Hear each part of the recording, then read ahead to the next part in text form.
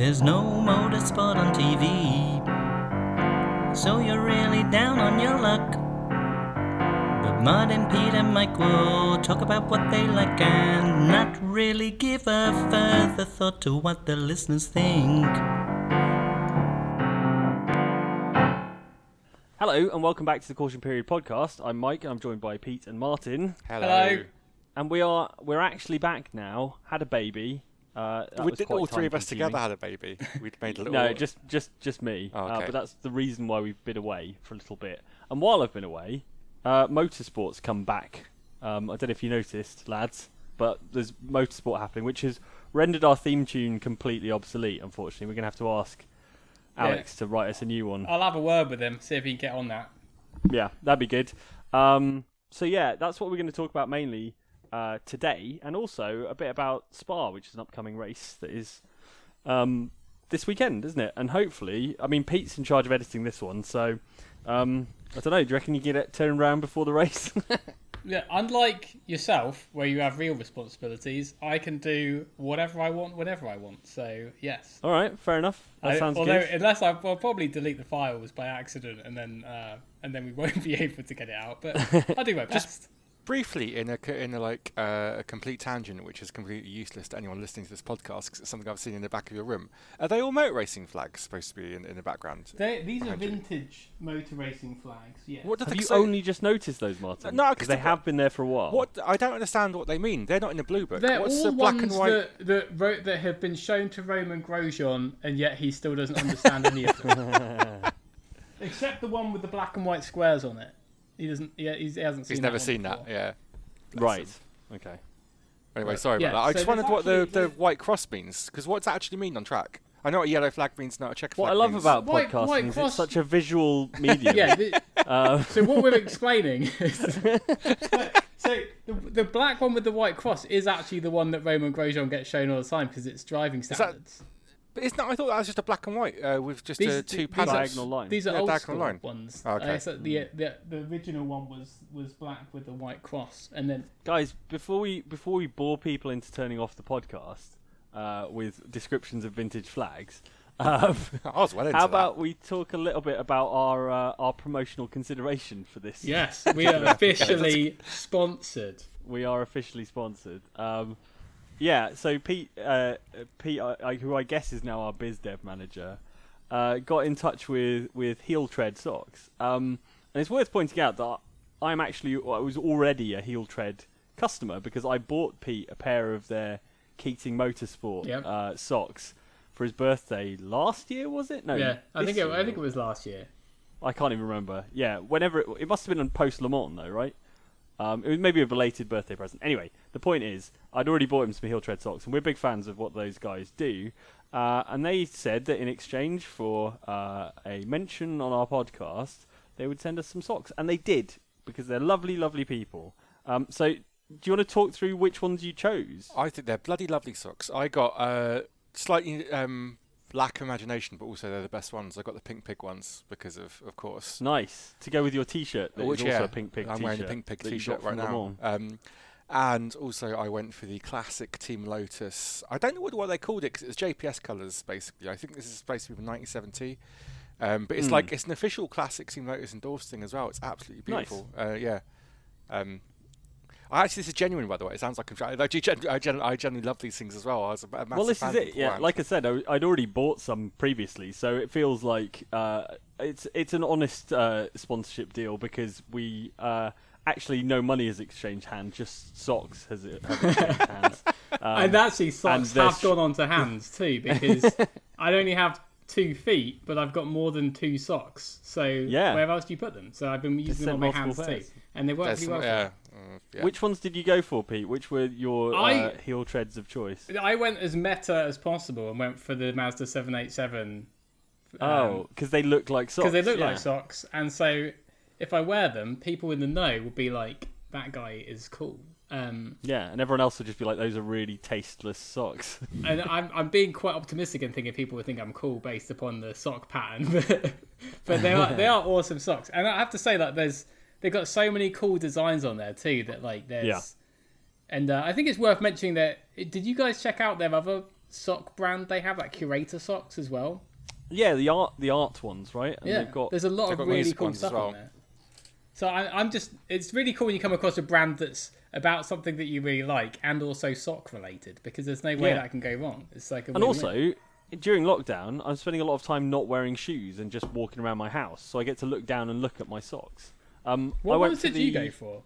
So I went for the Metro 6R4 ones, which are like blue, white, and yellow. You know, the old like computer vision livery. Yeah. Because I love a Metro 6R4, and I just thought they looked cool colours. And the other ones I went for are a bit more subtle, a bit like you, Pete.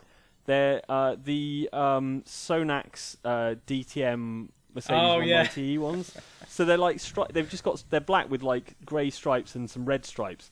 And if you didn't know, you wouldn't know. But if you do know, it will like immediately trigger that memory. So yeah. So in case you're in a bar in Germany, you might get hit on by some aging DTM fan. Yeah, with a fabulous moustache. What more can I want? That sounds like an incredible Friday night. I want to get hit on by some aging DTM fans. Sounds like something you guys have been through already, to be honest. But anyway, if you haven't checked out Heel Tread already, please do. If you're a motorsport fan, there are some great designs on there. So just Google Heel Tread. I'm sure it's heeltread.com. Yep. They deliver to the UK, they deliver to the US, where Pete is. They're good socks, and they're good fun, and they're nice to look at. It's always nice when you're having a stand-up wee, to be able to look down and see some excellent socks. They also feature prominently on our Scuderia Chicken House paint scheme in iRacing. Yeah. So they made it to the iRacing paint scheme as well. You shouldn't be looking at your socks if you're doing a stand-up wee. That's how you get the seat, or just that's how you get wee on your socks, or on your socks even, which you wouldn't want to do. Well, it depends on where Mike's wearing his socks too. Well, Anthony, what's on that? my hands? Okay, exactly. Of course. Yeah, there you go. Cool. Well, yes, thank you to Heel Tread for keeping our feet warm. And yeah, let's crack on with the podcast. So, Motorsport is back, and has been for a little while now. There's been a lot of F1 stuff going on. We've had the return of one particularly big sort of postponed race, which is the Indy 500. So that was a race that should have happened earlier in the year and has been moved back. There's a whole new F1 calendar, which is awesome. I don't know about you guys, but I'm looking at the next few weeks. We're recording this just before Spa. We've got some banging circuits coming up. I did just want to clarify one thing though. Motorsports did come back until Spain, and it went away again. Yeah, just for 2 hours. It went away always, for 2 hours. Yeah, always does. That's for sure. That was some of the best napping time I've ever had, and that's to remind the podcasty listeners here. Like, I'm watching this at like 9 a.m. in the morning, so to nap immediately after getting up is an incredible achievement. That's true. I mean, Spain's always awful, but I think that's what I think they don't want us to get too excited. I think that's what it is. So what they've done is they have a run of good races, and then they have one like Spain. Yeah. And then we've got another run of good races, and then we've got Sochi. So it's just like, it's a palate cleanser. It's to remind you that actually Formula One isn't always this exciting, and that really you shouldn't get too excited by it, because you might get in a bit of a froth and turn up outside, a race circuit when there's a race on or something. The variations turn up really outside a race circuit then. where there isn't a race going on, right, Martin? Like stalking Brands Hatch. That's fair enough. I live right by Brands Hatch. It's totally fair enough to go and cycle You do there not live right by Brands Hatch. 25 miles. That's a massive distance on a bike. No, not really. No, it's not even that. It's it was 25 miles there and back, actually, so it was only 12 and a half Do miles. they mind people standing by their fences totally naked? No one spotted me, so it seems to get away with it. That's the only disappointment with this calendar this year, is the fact that Brands is not on it. Other than that, it's just peak. It's just wonderful. Did you see during the Indy 500 there was like one guy standing in a tree, like in the backyard of a house that was like on one of the corners that backs up towards the track, and he'd paid someone. Wouldn't you? Yeah, totally. That was kind of like the US equivalent of Martin, but wearing clothes. There would be like that would be like they'd pan the camera around, like, I don't know which corner would be most likely to be closest to where Martin could get access to, but they'd show this guy in a tree and then zoom out, and they'd be like, "Oh, he's not wearing any clothes. Cut the camera." I don't know if we talked about it on the podcast, but the apartment you can buy at the Charlotte Oval, looks like the best bit of real estate in ages, to be honest, because they've had NASCAR over there.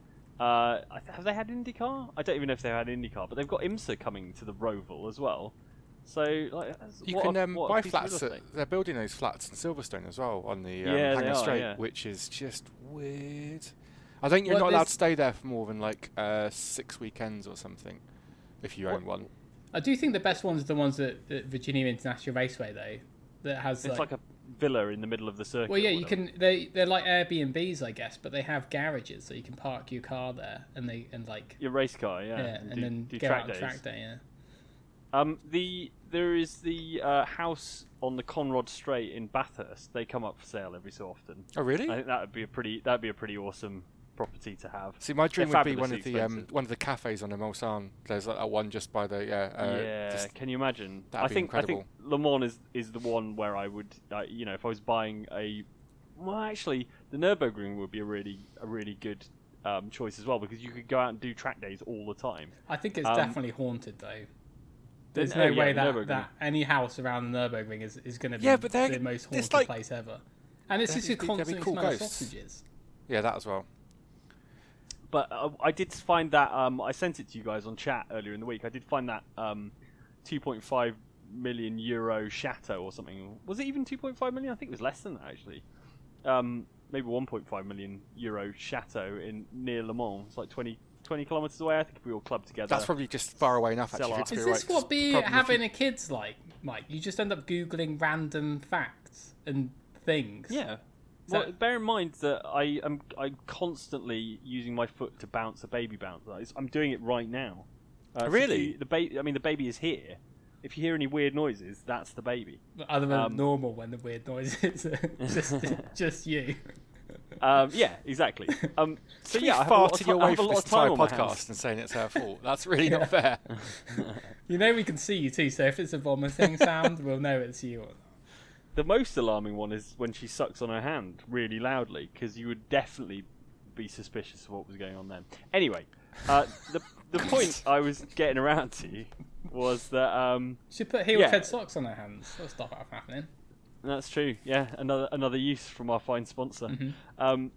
Motorsport's been great. Other than Spain, clarify. Other than Spain, the Austria races were great. Silverstone races were fun, particularly all the tyre explosions and things. That was amazing. Tyres they either need to be so good that you could just lean on them and with no issues about any sort of degradation, like the stuff that happens at Le Mans, or make them so they just randomly fall apart. I think what they need to do is, like at the start of the 500, I forgot who it was whose brake set James Davison. He did a whole lap. James Davison or Will Davison? I can't remember. Was it? I don't know, but Dave but Davison. like the whole thing was just completely light, and he did like a whole lap. It was like the most metal thing I've ever seen. Just like blazing incredible. The rim was made of magnesium, so it started to burn green. It looked like a science experiment. It was incredible. I really wanted a really overly in-depth technical article about that one, and I haven't found anything about it. See, that's what you want. I just want them to do all four wheels like that, and then just run the race like that, and get some tyres that can sustain that good level of flame for 500 I do like miles. the fact that when it failed, it actually got so hot that clearly the wheel seized on the upright, and that. But it was so hot, and the metal got so fragile at that point. The whole rim started spinning around the wheel. So when it at one point you could see what was left of the middle of a wheel just glowing red hot. Yeah, it looked like a Tron bike rim. Yeah, one of the light cycles from Tron. Yeah, someone at IndyCar's guys, this is the future. Well, they were testing that for a while, weren't they? They were testing having not spinners, but LEDs, programmable LEDs on the wheels that, as they spun round, they could put messages and stuff on. Was that in NASCAR they were doing that? No, I think it was IndyCar they were testing it with. I was going to say, if it was NASCAR, they should probably think about just making their cars not tractors. Yeah, I mean that would be a good start. Which they are doing actually, because the car of the day after tomorrow is that what they call it? The car of Sunday. The car of next week sometime. But as far as I can tell, it looks exactly the same. It's just got GT style wheels on it, and I'm like, well, they're only gonna Pancakes and Walls a few times, but they're like those steel ones are a little bit cheaper than these. You should probably do that. That's true.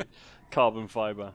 NASCAR. To be honest, I've not watched much NASCAR. I watched because NASCAR was the first motorsport to come back, and I did watch that race. Yeah, I tried tedious. a few. Yeah, but I did watch the Daytona Road Course. That was fun.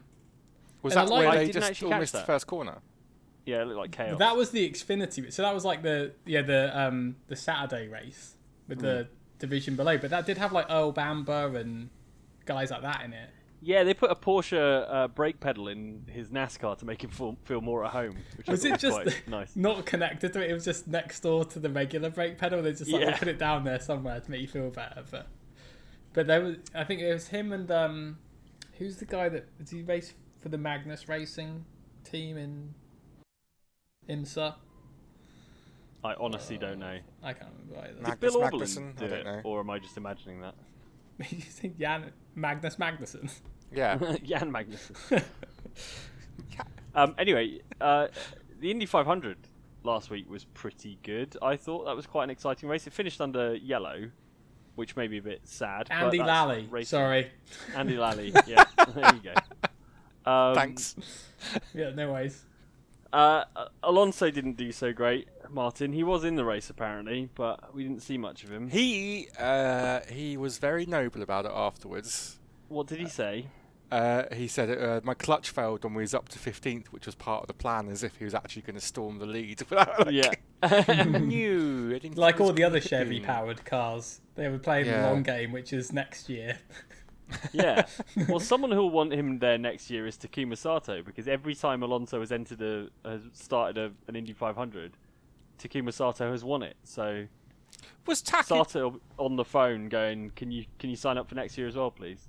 Was he actually about to run out of fuel? Would he have made it to the end? I know everyone I don't know. No one knows really. I think that was one of the things that was suggested by his opponents, but I don't know. They got it right. I mean, when you're fueling up for your last stop at the Indy 500, you've got to assume everyone's going to go a bit wacky towards the final few laps, and a caution's pretty not certain, but like pretty likely.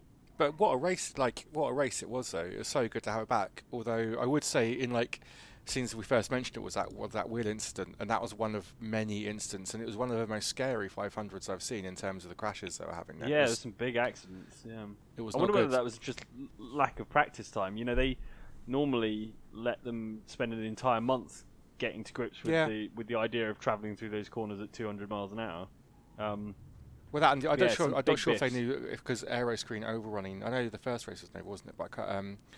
But yeah, it's just, and also the aeroscreen just doesn't. I'm not convinced by it yet. Having seen loads of people stuck in cars. I'm not a fan of how long it takes drivers to extricate themselves. Especially when you connect that big hose to their helmet, which seems to be the main reason why they can't seem to jump out quickly. They seem to it's like another thing holding them in the car. Like if you notice too, I think almost all the accidents resulted in like some type of fire. Yeah, and that was. Not that's a rarity. Fire, it feels like in modern motorsport, but yeah, as it happened, the aeroscreen Indy 500, there were a couple of early accidents that where the car burst into flames.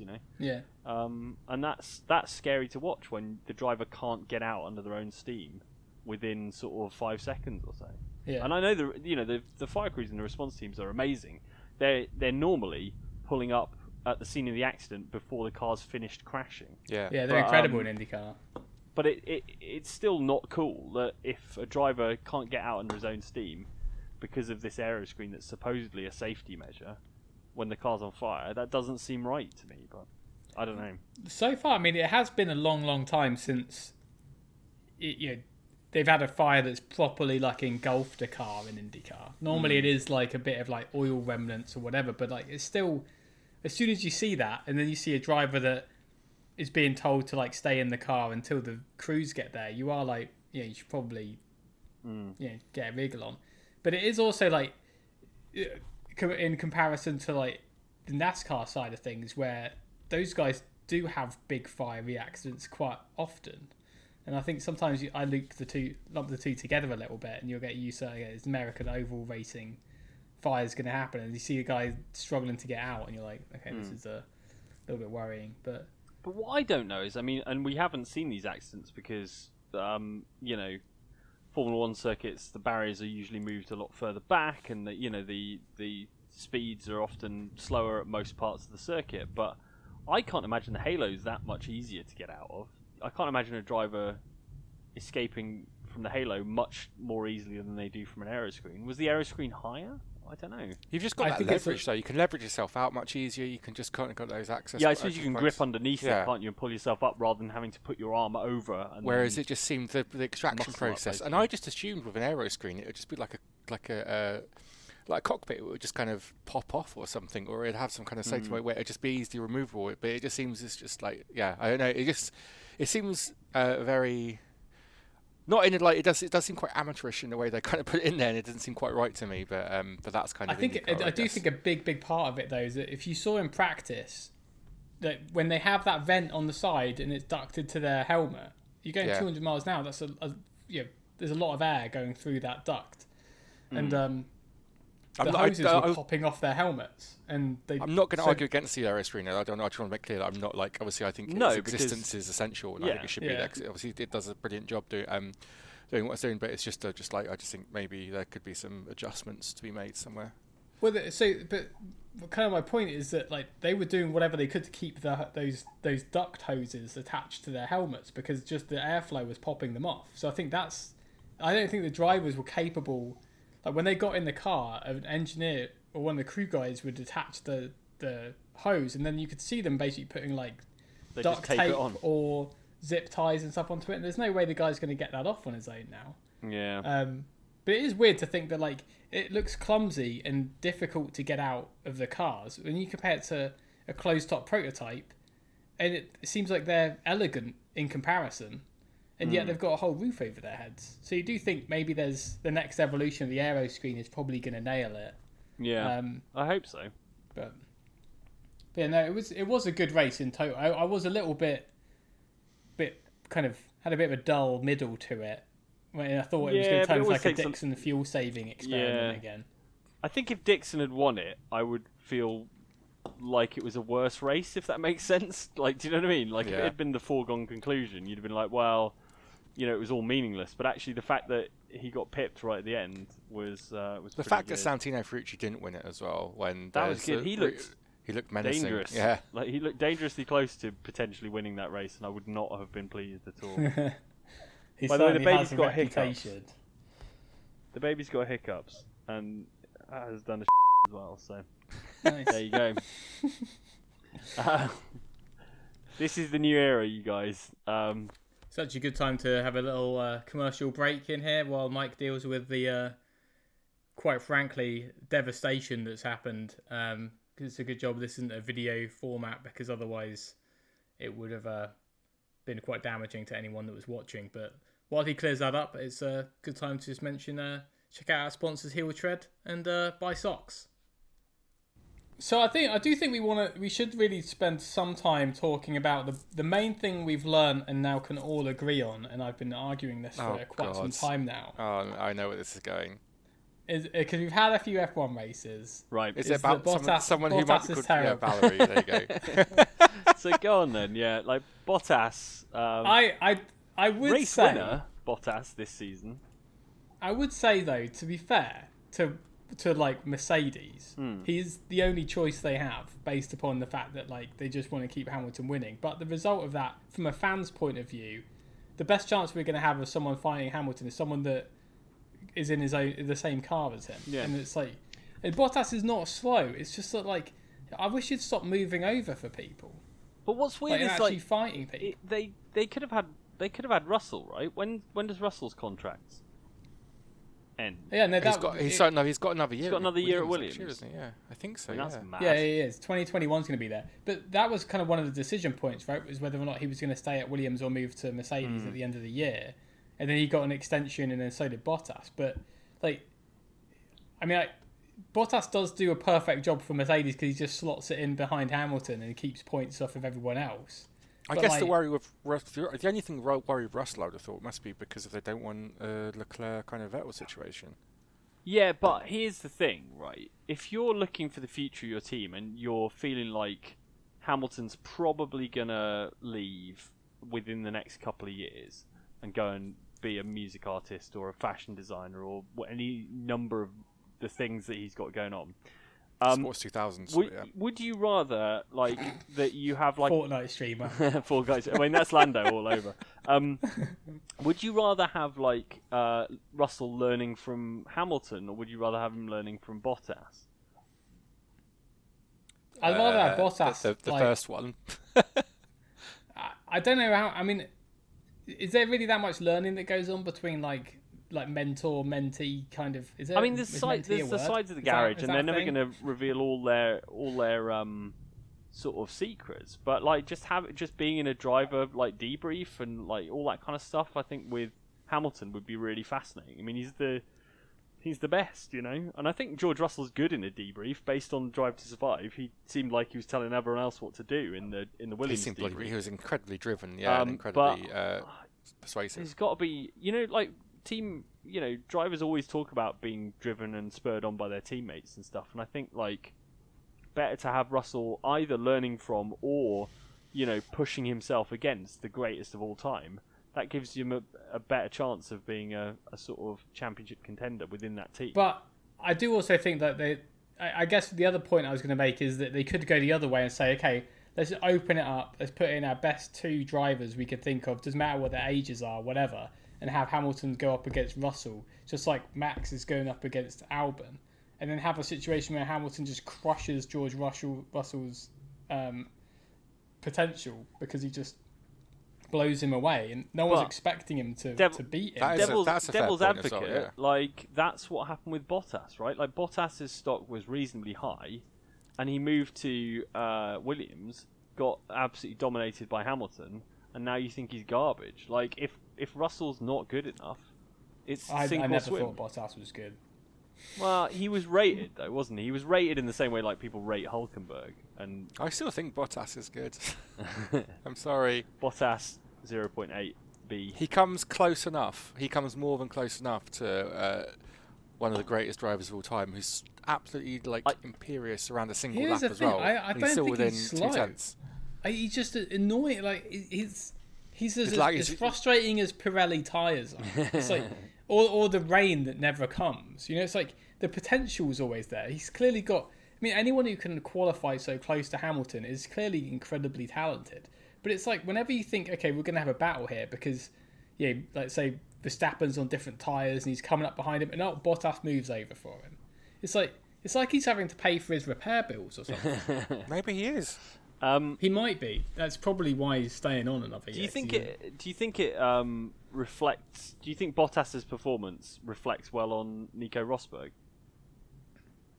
I mean, Nico Rosberg's a world champion, and I know people say he got a lot of luck that year, and Hamilton had a lot of bad luck, but I don't think you become world champion by luck alone, right?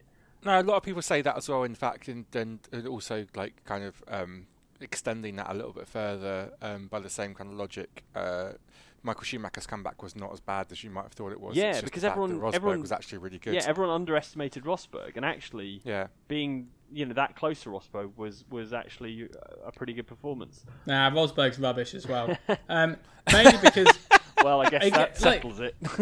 No, but do you remember there was a spate of 3 or 4 races where as soon as Hamilton came up behind Nico Rosberg, he'd lock his brakes up and run wide? Yes, and it wouldn't even be an overtake. It was but that was the season before he went away, and he did what Bottas has tried to do every season that he's been with Hamilton, which is Rosberg went away and spent the off season fuming, and then was right, I'm going to do it this year, and he did do it that year.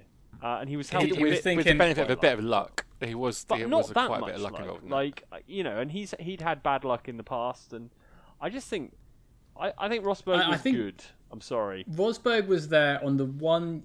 I'm not taking anything away from him. He put in some solid performances, but he was in that seat when Hamilton happened to have an off year combined with some bad luck, and I think all it takes is to troll that car around and get points.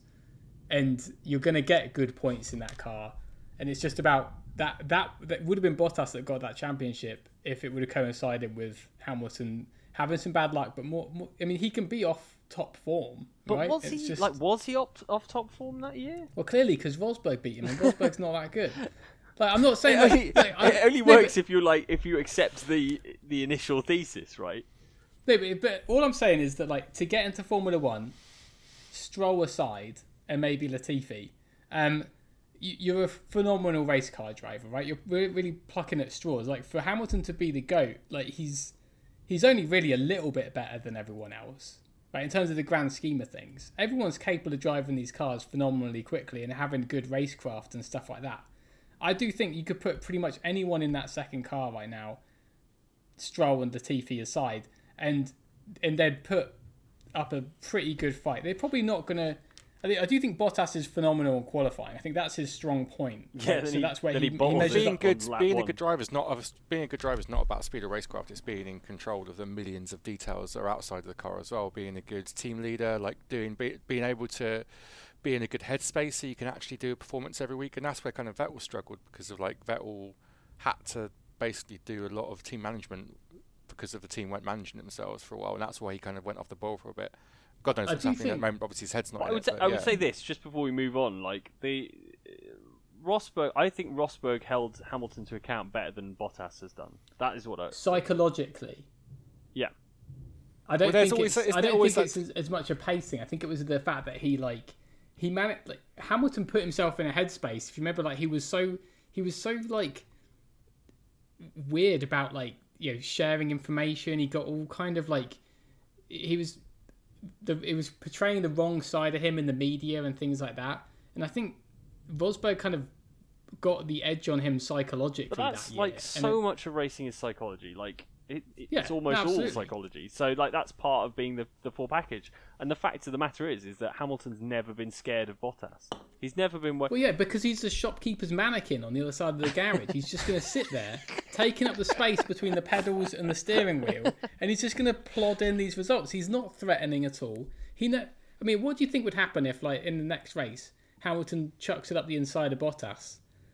Bottas isn't going to close the door on him, is he? No, I wouldn't. Well, no, but Hamilton wouldn't close the door on Bottas either if it was the other way around.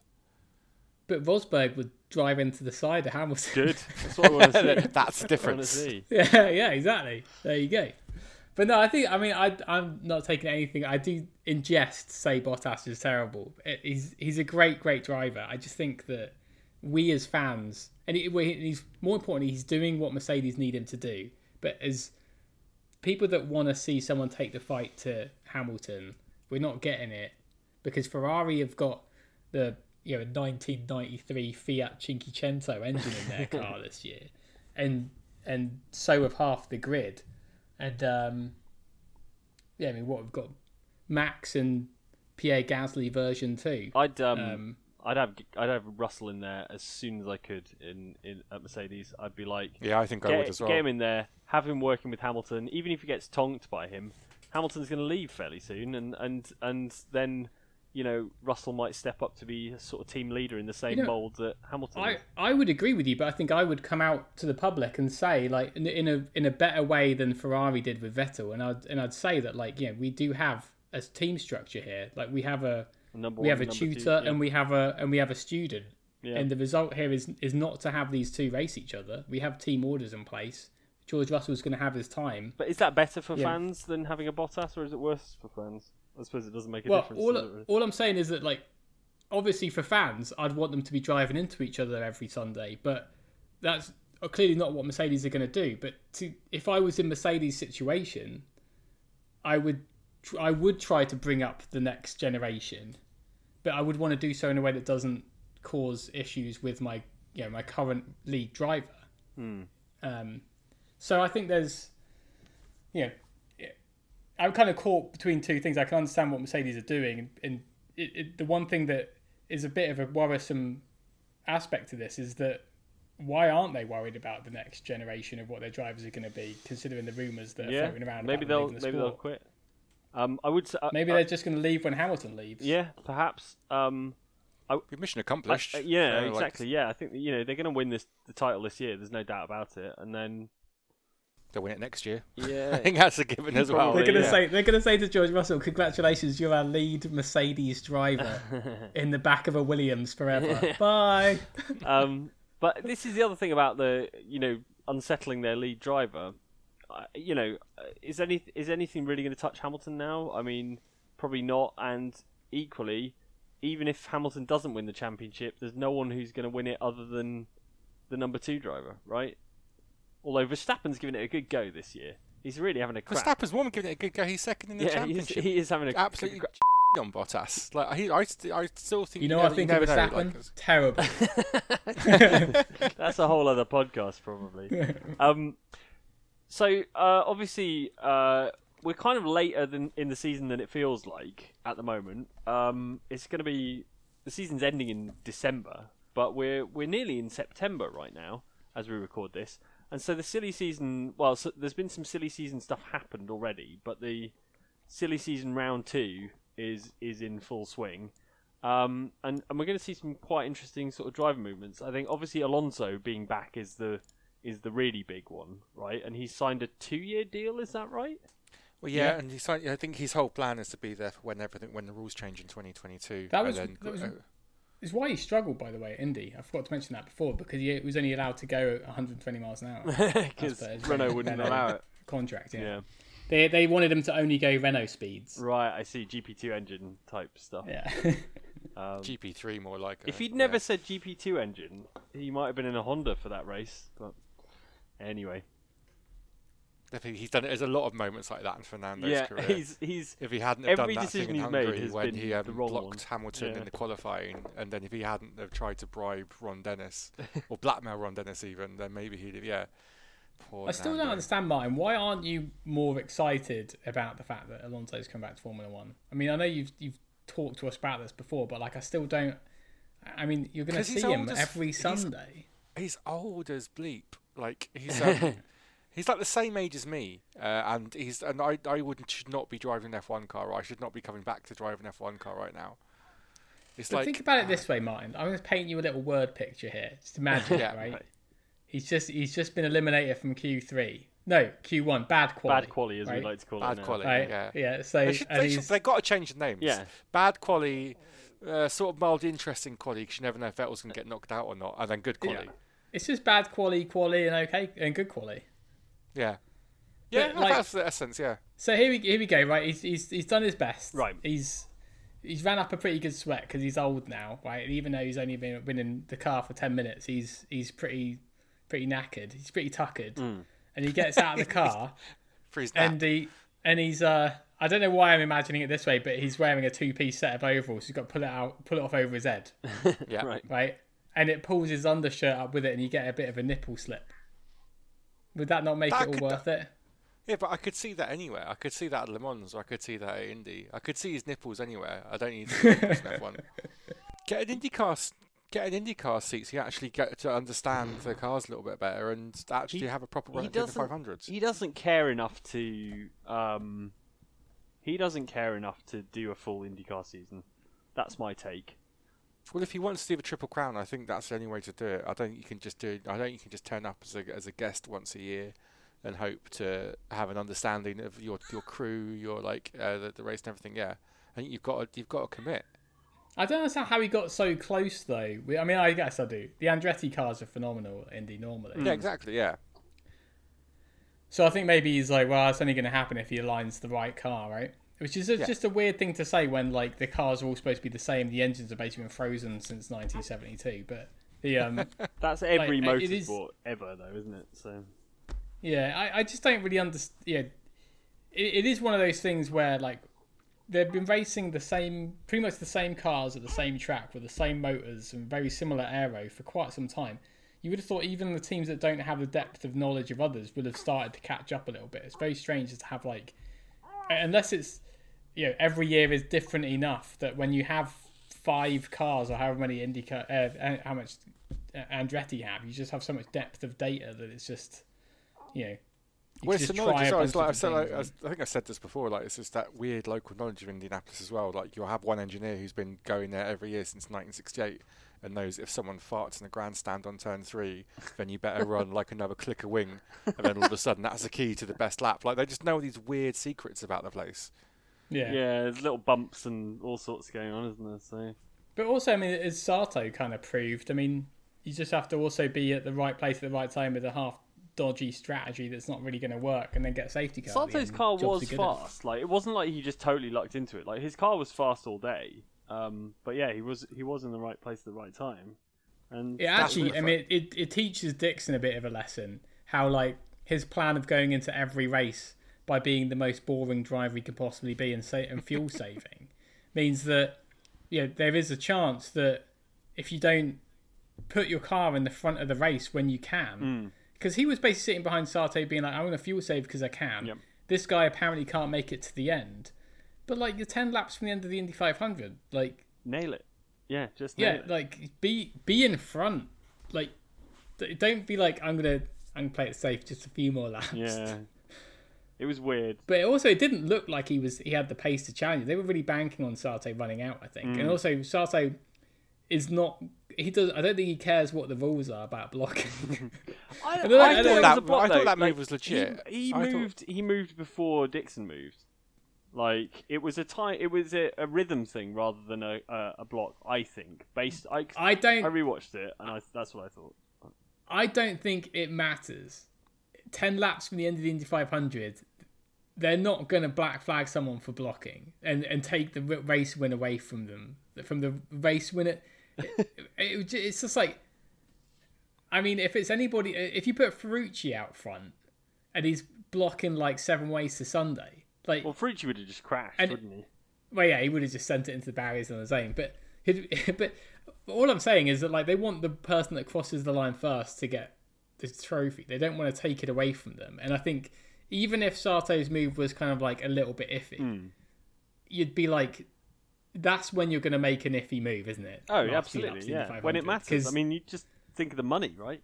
Think of the amount of money. Non-iffy, yeah. There was that one amazing non-iffy move that where that moment I would like briefly forgot that Alexander Rossi is a bit of a dick when he like pulled that amazing move on the back straight. That was incredible, though, wasn't it? Yeah. So like Rossi, we were expecting another charge back to the front after he got his Penno, and to be fair, those passes were astonishing. They're incredible, absolutely beautiful.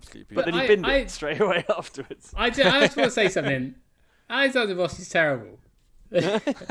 He's like supposed to be. No. He's supposed to be there, like the closest thing IndyCar has to like an F1 prospect. But I do think. I mean, I have the same issue about Rossi as do like Verstappen. Like great drive and everything, but I personally, all the way through watching motorsport, I have to find the people that I don't like so that I can have people that. This is what I do. Like Senna, Schumacher, Vettel, Verstappen, like they're all the people that like. My first hatred was Mansell. That was my first hate. Really? Yeah. Well, you were a hipster. British, you were just like everyone likes Mansell, so yeah. I'm gonna like Nelson Piquet. I was a Piquet super fan. Yeah, I love Piquet just because it used to I never got on with Schumacher because I didn't like when he pushed things too far. You know, like I think a lot of people are like, oh well, you know, he was just prepared to do more than anyone else to win. And I'm like, I just don't like that. I like kind of honourable drivers and drivers that are sort of, you know, fair. And I think that's one of the reasons I really like Hamilton is I don't think he's got that sort of dishonourable streak that Schumacher. I mean, obviously Schumacher's a brilliant driver, and a lot of people, you know, still consider him the best of all time. But he was just not for me, basically. And I'm not a fan. Senna had that same streak as well. Yeah, I'm not a fan of. But this is my point. At all. But this is one of the things where like I enjoy Formula One or any motorsports better if I create these. I look for the people I don't want to like so that I have a narrative that makes the races more exciting. Yeah. It sounds really weird, but like no, everyone does that. That's a natural thing that humans do. Right? Yeah, you invent a soap opera around it. Like, and if it's like Rossi's done enough in my book for me to feel like I want to see him salty. It's brilliant. Like I love it. Oh, I felt the same way about and this guy was in the race and you didn't hear a single thing about him. But Will Power, like I'm sure Will Power's a great guy. I'm sure he's a really sound bloke. But he's so entertaining when he's angry that I just want to see him angry the whole time. Like, sorry, Will. He's such a great character to have in the sport because like, do you remember the bit when like he was retired from a race because of like there was I think he started tried to restart a race in New Hampshire or something, and it was wet, and a hard field crashed, and he knew he was on camera, and he was like he gave the two fingers. Like, I love that shot so much. But he didn't just give the two fingers. He gave the two fingers like a really petulant 8-year-old, which made it so even better. Good. And that I think that's the moment from that then on. I was just like, I just want to see Will Power suffer because he's so amusing when he's angry. He just looks so Brilliant. angry. He's got such a perfect face for looking pissed off. It's brilliant. You know, his brother's like a comedian. Really? And apparently, I need to look him up some more, but apparently he's done some, like... Is he called Max Power? Did they stick with the theme? Should be. But he's done some stuff where he's like... He basically is like the parody of his brother at this point. Right. Like, Damien Power is his name. I had to What's type his on my name, mechanical sorry? keyboard very quietly. Damien Power. Damien Power. It's worth looking up because he's done some pretty funny stuff as far as They're Australian, right? Recently. So he'll be Damo, won't he? He'll be Damo Power. But I think he's done things before, like he's interviewed his brother, but he's done it from the point of view of like, what do you do again? You drive cars? That seems really stupid. Amazing. Yeah. I do like a bit of IndyCar. I love it. I absolutely love think we do need to talk about the best motorsport that's come back. Oh yeah. Since touring COVID. Cars. Super GT. I've not watched any haven't Super watched- GT since it came back. Even despite There's a new race after this past weekend, Yeah. wasn't there? it's I there's think one from I this love Sunday, yeah. Super GT for the main reason of Sam Collins. Sam Collins is And- an absolute dreamboat, and Rob obviously. Barth. Yeah. Um, I think they should commentate everything. yeah. Yeah, definitely. Well, Sam Collins has started doing the F1 tech stuff. Yeah, he's- he has. Yeah, that was good. I've caught some of those things. Yeah, but he's brilliant because he's just. It's like you're sitting in the pub with a mate Yeah. talking about it. I tell you, a bit of a shout out to another commentator who I really enjoy listening to. There's a guy called Joe Osborne on the British GT commentary. He doesn't always do it because occasionally he gets a drive, but he's really sarcastic and really entertaining, but obviously has like very, very current like GT racing knowledge. And so he's super insightful, but also like a really sarky git as well. Nice. And there's a brilliant video that I retweeted a while ago, and it's of him like in a McLaren 570S GT4 at Snetterton, starting the race from pole, and just sort of commentating in the car at the same time. And it's astonishing because he's driving at like class leading pace, and he's also like, because he's a McLaren employee, he's also like basically approaching the biggest braking spot on the circuit and also trying to sell you a 570S GT4 at the same time and talking about what a great GT4 car is. It's absolutely brilliant. It's such a good clip. I think if you find Joe Osborne on Twitter, I think it's his pinned tweet, but it's such a good video clip. It just cracks me up, and he's a really good commentator as well. Really entertaining to listen to. Alex Brundle was good too. Yeah, he is. Yeah. Alex Brundle is good. Yeah, But I do. I The thing think about I Alex love the fact that Brundle, I do think he scripts his little lines. Like, Oh my god, yeah. definitely. Like there was the one that I was in stitches when at Silverstone when one of the guys got absolutely drilled in the side of his car and his car broke in Yeah. half. He's like, I haven't seen a car get collected that hard since Pokemon in the 90s. I was like, that's incredible. I liked the one where he was like, he's phoned the lobby and checked out. Like, that was quite good. Like, he definitely writes them down. But like, fair I think play he's to him. tapped into the fact that there's been like F1 bingo going on. And that's been with beautiful. his dad. Because it seems like there was that at Silverstone where it seemed like the entire commentary team were just drunk for the entire weekend. It was Yeah. incredible. Yeah, I think it was a bit sort of like home Grand Prix. No one to tell them what to do. Yeah, I think it was that sort of sense that it was a different kind of occasion, a bit more intimate. And there's no fans there. It doesn't feel like as big an event. It just feels like a club race, basically, probably. But as one, it's like I absolutely love the Sky F1 team. I think they got such a brilliant rapport together, and they have some. It's one good brilliant coverage. They were figure out what happened to Ted Kravitz a couple of years ago when they weren't going to bring him Yeah, back. they weren't going to bring him back, and then there was a fan outcry, and then they quietly hired him. That's exactly what happened. That is the whole story. Like, what was there? I mean, It wasn't what even a were their couple of years ago. It was reasons? like, wasn't it last year? Or Yeah, it wasn't even that long ago. Yeah, well, I think it might have Beginning been of last last year. year. yeah. Yeah. So they did the advert, and they had Jensen, and they had like various other people, and everyone was like, "Where's Ted?" And he was out of a job at the time, and then the fan outcry caused them to rehire him. Well, I think their plan was to have Jensen, wasn't it? Jensen Button was a wonderful F1 driver. I think underrated in a lot of ways as well. But fucking hell, he's boring. Officially better than Hamilton. Yeah, no, Across officially, that officially season, better than Hamilton. that But one as a season. pundit, he's just Yeah. it's not quite doing it for me. Fair enough. So I did want to Karun's say, amazing. Karun Chandhok. Yeah, Can Karun's we incredible. just actually he's I used to listen to the Autosport podcast quite a bit, Yeah. which I don't think is on anymore, right? Because he moved over to the race now or something.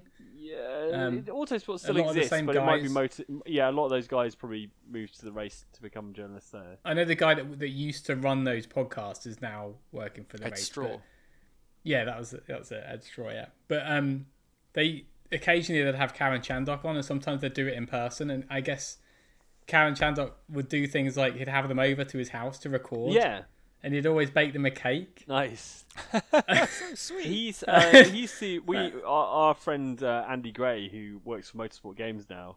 He used to say when they went to meet with Karun, he'd take them to like his local curry house, and Yeah, he sounded Oh, incredible. it sounded brilliant. It was really good. Yeah, he sounds like And a really he, sound bloke.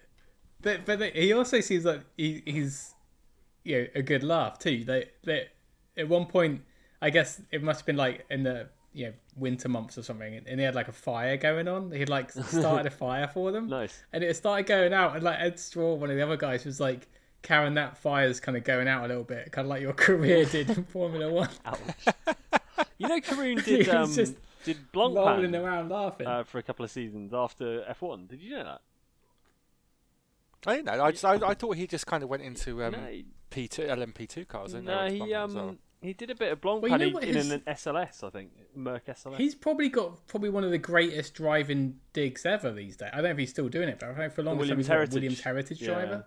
Yeah. Just drive a load of. I mean, classic he's probably Williams thinking, cars. I don't want to be racing. I'm driving these fantastic old Well, he cars sort of. all I the mean, time. the thing about Karun is like, I think he's a fan. I he's think he'd come on this podcast if we tweet it. Probably would, yeah. I've been on a plane with him when we were. I think we was flying to Austria, and Karun was on the same plane as me.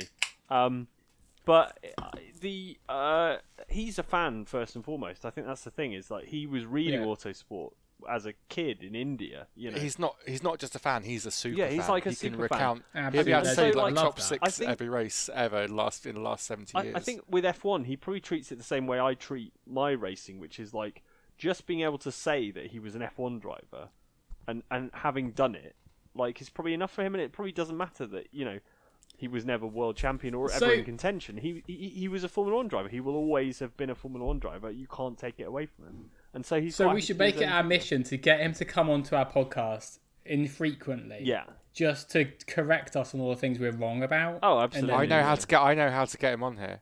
Go- We entice him with socks. Yeah. Well. We can get some free stuff. I bet you free he'll socks tread on the Autosport podcast. Maybe probably. they'd see if they could get him a livery that matches his F1. There'd be a Heritage car. Williams one by Hill Tread. Oh, they should there's do an no HRT fucking one. 14B. That says Karun on the side, like the old HRT. Yeah. There you go. I reckon we could talk to. Would you want to wear socks with HRT written on? Everyone be like, hey, you have a Hormone corporate replacement replacement therapy. Yeah. But anyway, look, I want to bring up real quick because I know we're going long again. Yeah. But and I realise I've got to edit this. So Now you know my pain. So basically, I brought up Super GT for a reason because they have an incredible way to figure out balance of performance. Not only do they have cartoony graphics to figure out like who's got, they even have like the cartoon looking weight with a number in it. Weighty. So it looks like the sort of thing Weighty you the drop weight. on something. Yeah, and aligned with each of the cars. But it seems like they do it like very, very aggressive. It's like 100 kilos or something for winning a race. Yeah, okay. Like it's a lot. And it does like just for the first Fuji race to the second, it changed the whole. I mean, I don't think you guys watched the second race yet. And I don't want to give him any spoilers because Martin might actually. You should not wear anything below the waist, Martin, when you're. Who says that we're not wearing anything below the waist right now? You can't It's see. The true. problem it. is, you just saying that means I kind of already know what the result must be. But, Yeah, okay, that gives it away a little bit, and I know what the result is anyway. I'm not talking about the GT500 race. Yeah, I know. I'm talking the other one. That's neither because of obviously, yeah. There was 2 races, 2 good results for me either ends of the field. But I was thinking that how could we take balance of performance and make it a bit more obvious? Because, and this is again across all kinds of motorsports. Strap elephants to the back of the car. Well, because They're like, big it's and not visible. that obvious. It's not that obvious what cars got what weight penalty. Yeah.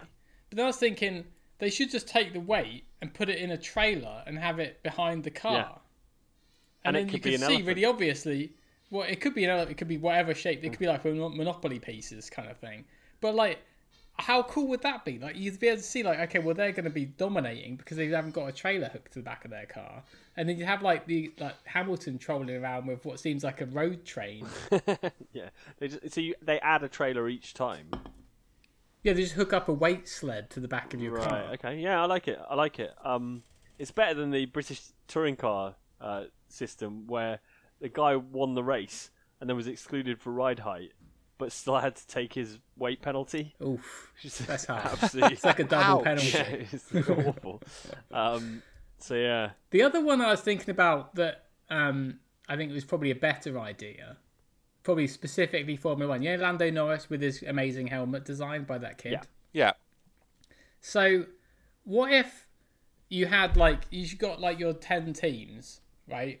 And every time you win a race, or whatever your finishing position is in the championship, you've got to have a certain amount of 5-year-olds on your team, and they've got to have decision-making capabilities. Not even on the team, just on the pit crew. Well, no, that's the thing. Like, basically, isn't Ferrari's entire staff just basically people who are like 5-year-olds with the emotional maturity? Of I mean, emotionally, yes. This is absolutely. true. But we'd have to tell Ferrari firstly not to just hire 5-year-olds for everything they do anyway. But I do think it'd be brilliant to have Haas right now is doing terribly. But at least they'd have a full complement of adults on their pit crew and the race engineers and stuff like that. But for Mercedes, on the other hand, let's say they've got tyre issues, and like they did with Silverstone, and they'd have to try and persuade a 5-year-old to allow them to come in and get tyres and figure out tyre pressures. Imagine if your race engineer is more interested in what they're going to get for Christmas than helping you out. I mean, yeah, I can relate. But also at the same time, it's actually generating the next generation of Formula One talent, isn't it? That's true. That's true. Okay, thank you so much for listening to the Caution Period podcast. We are back, sort of. We're hoping to do this more regularly again now that everyone's back together and the baby is out and things, and that's sorted. Your baby's out? That's why you've got more time, because she's actually just earning money now? I've sent her up the chimneys. That's what you do, right? That's what Northern family. It's phenomenal, Mike. I don't know how you managed to arrange that. COVID's still going on? Yes. But motorsport is going on again as well. And we've got some good stuff coming up. We've got Spa F1. We've got Le Mans coming up, which is going to be incredible. We have been toying with the idea of doing a live commentary podcast on a race that is available on YouTube. So we'll go and make some decisions about that, and hopefully you'll join us for that as well. But thank you so much for listening. Thank you to our sponsor, Heel Tread. Go and check them out. Thank you. Thank you, Heel Tread, for sending us those socks. That was very much appreciated. Pete's going to edit this one. I'm looking forward to that because it means it might actually come out I'm actually sometime going to this put century. more swear words in it. Okay, you're going to add swear words I'm not rather going than bleep them. Good. Yeah. Okay. Exactly. Thank you for listening. Do let us know if you have been listening. We're on Twitter at Caution Period. We love to hear from you. It's really nice. We do check it. So yeah, get in contact. Let us know what you think, and we will see you next time. Bye-bye. Bye.